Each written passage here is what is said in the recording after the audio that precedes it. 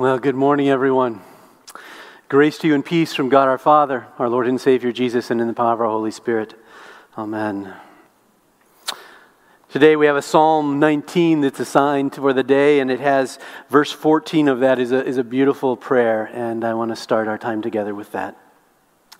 Let the words of my mouth and the meditation of my hearts be acceptable in your sight, O Lord. You are my strength and my Redeemer. Amen. Well, today's gospel reading doesn't always seem like a lot of good news. There's a lot in there. It's dealing with some really difficult subjects for Mark's fledgling community of believers. Remember, Mark, the gospel writer, is writing to Christians, and especially his Christians of his day, and they're wrestling with some things like boundary issues, like how are we going to identify who's in, who's out, and what is a member status if we're not sure, right? I mean, that's the whole issue. Hey, we found some people who were doing stuff in your name, Jesus. They're not part of us, but we're not sure.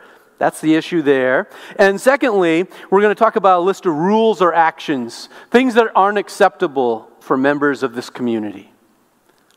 And that's when we get into what are we going to cut off so that we can stay and go where we want. But let's start with our text. John said to Jesus, "Teacher, we saw someone casting out demons in your name, and we tried to stop him because he was not following us." How many times have maybe these words slipped out of your mouth when you were maybe instructing someone or doing somebody, watching over someone, but you would say, "You're doing it wrong. That's not the right way to do it." It's easy for those words to slip out. Maybe when you're teaching someone a brand new skill, or you're teaching a child something to do for the first time. Maybe you're teaching someone who's unfamiliar with a certain technology. Or maybe you're teaching someone how to set up communion. And you come out and you say, "No, that's not right. You got to do it this way." We may not use those blunt words, but we're thinking them.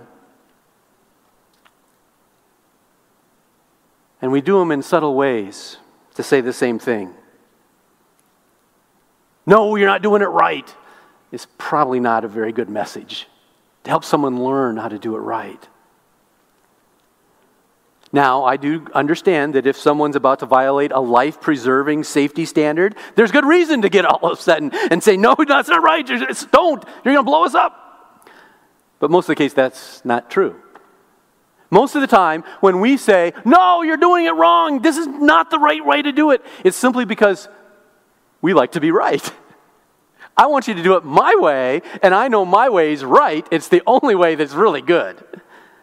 We act as though, sometimes when this is part of the church, though, sometimes we act as though we need to defend God's truth from some false action or from some false teaching, as we assume it is, and we imply by that either that the truth is so small that only you or I can comprehend it, and then we would know that we're the ones that are going to protect it, or maybe, if you thought about it, maybe that our action assumes that God is incapable of keeping all of that safe without us. But most of the time when we get upset and we say those words, "No, you're doing it all wrong," it's not very often in love. It's more about jealousy and guarding our truth the right way. And Jesus says today when we do that, we become that stumbling block. We're part of the problem. So today, Jesus has the disciples tell him about a time where they're seeing someone else heal in his name. They come back thinking that Jesus is going to get all upset about it, that he's going to condemn this person. But that's not what happens, because Jesus is not about preserving the power of his own group. That's not what it's about. In fact, in the book of Numbers, another lesson for this day remembers Moses and God sending Moses down and having more prophets. And they were upset because other people were prophesying just like Moses. And they said, "Oh, Moses, you need to stop them." And Moses ends up with these words saying, "If only all of God's people would have the spirit to prophesy."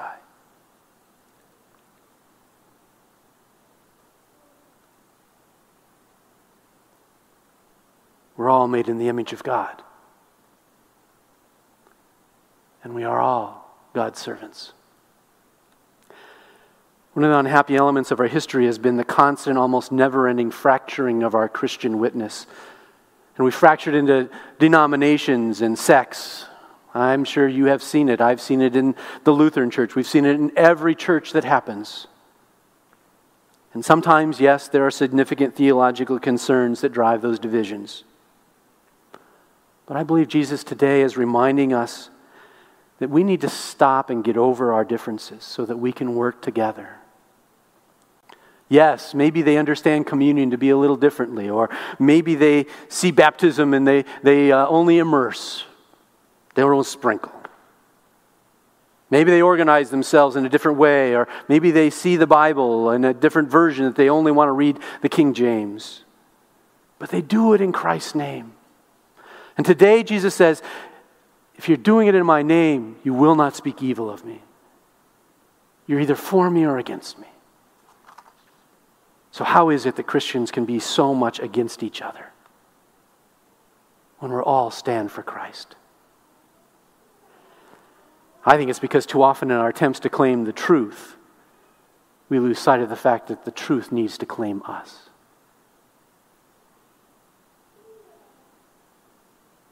You see, God's Spirit was not restricted to those 12 disciples. It wasn't restricted to Moses. And that is good news. Because God is bringing hope and healing to this world in unexpected ways through unexpected people. God's boundless love for all of creation has no limits. So, I just said when Jesus says, whoever is not against us is for us, we are now being released to partner with people of other faith traditions, or maybe no faith traditions, on the common causes that we share. Caring for the needy, feeding the hungry, advocating for a just government, making sure that all people are treated equal. Because Jesus says anyone who is not against us, and in our work of embodying the kingdom and God's reign, is a potential ally. How many allies have we ignored simply because we haven't opened our eyes and extended a hand? We'd rather sometimes just sit and feel sorry for ourselves as we feel alone. Jesus goes on to say, if any of you put a stumbling block before one of these little ones who believes in me. You see, Jesus switches from answering the disciples' question about who is with them and who is against them to the issue of how we make it difficult for the most vulnerable to stay within the new community that he is forming. So when he's talking about little children, he is talking about the vulnerable, because there are no one else more vulnerable than children.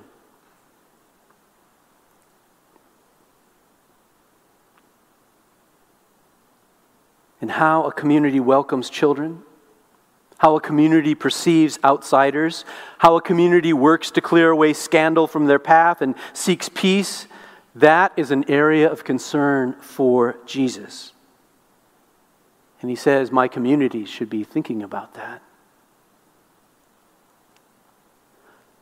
Moments ago, we were talking about allies and the importance that God puts people in our path so that we can join together, being willing to do God's work with anyone. Because the work of the kingdom matters. Jesus is talking right now in this gospel about the kingdom movement and how incredible it is that we need to continue to work toward bringing that kingdom. And the tragedy comes when someone who in this world is perceived as little account or value is excluded from the kingdom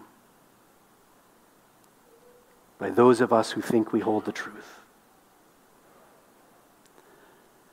So Jesus says, in some words that are really hard to hear, about what it means to cut out those things that would prevent us from reaching out to the vulnerable, the least, the last, the lost.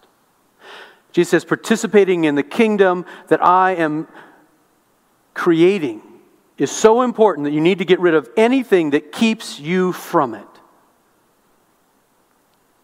And that's where he gets into the hands, the feet, the eyes. Whatever inclination, whatever habit, whatever action that may keep us from participating in this new kingdom that God is forming, this new community called the church, he says, maybe you need to step away from that. Jesus promises we're all going to struggle, but he reminds us that not everyone will endure. Some will walk away. So he ends this whole lesson with saying, peace be with you. Peace be at peace with one another. And that really sums up what Jesus says we're supposed to be doing together as a community. He says, remember, don't argue about who's the greatest. Be at peace. Don't set yourself up against your allies. Be at peace. Don't let your behavior scandalize believers, especially children, the vulnerable. Be at peace. Now the problem is, the peace that Jesus speaks about is a gift. It is not something that we earn. And we know how difficult that is, to do what Jesus calls us to do. I mean, the disciples here, who have been journeying with Jesus in the flesh, can't figure it out. No wonder we have trouble. But time and time again, we see that Jesus' love for his disciples is unconditional. Even when, in the gospel lesson, there are plenty of evidences that they're far from perfect. They keep messing up. Their stakes are high. Their actions have consequences. Sometimes they act badly. Sometimes they exclude others. Causes others to stumble. It can lead to disastrous consequences. But Jesus wants it to be better for them, for you, and for me. And so today the good news is this, that we have the preserving power of God's grace. A grace that welcomes us fully just as we are.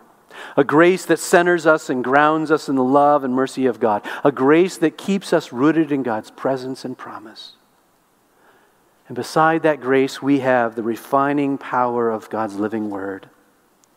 A word that causes even the most faithful of us to consider the impact of everything that we say and do, our words, our actions. A word that shapes us and molds us into what we could never become on our own. A word that names our brokenness and makes possible our healing. A word that challenges us and empowers us to rise above our missteps and our fallibilities, to live in this world as a reflection of Christ. Because today I remind you, you are salted with fire. That you are the people of God, preserved and refined. And each of us is a sign for the world of the new life in which, in faith, Christ is making this kingdom possible. It's our calling. It becomes our life. So today we are being sent out to be a sign for the world of what God's work looks like through our hands. You might be wondering, what does it mean for us to have God's work our hands, to live sacrificial living and unending service?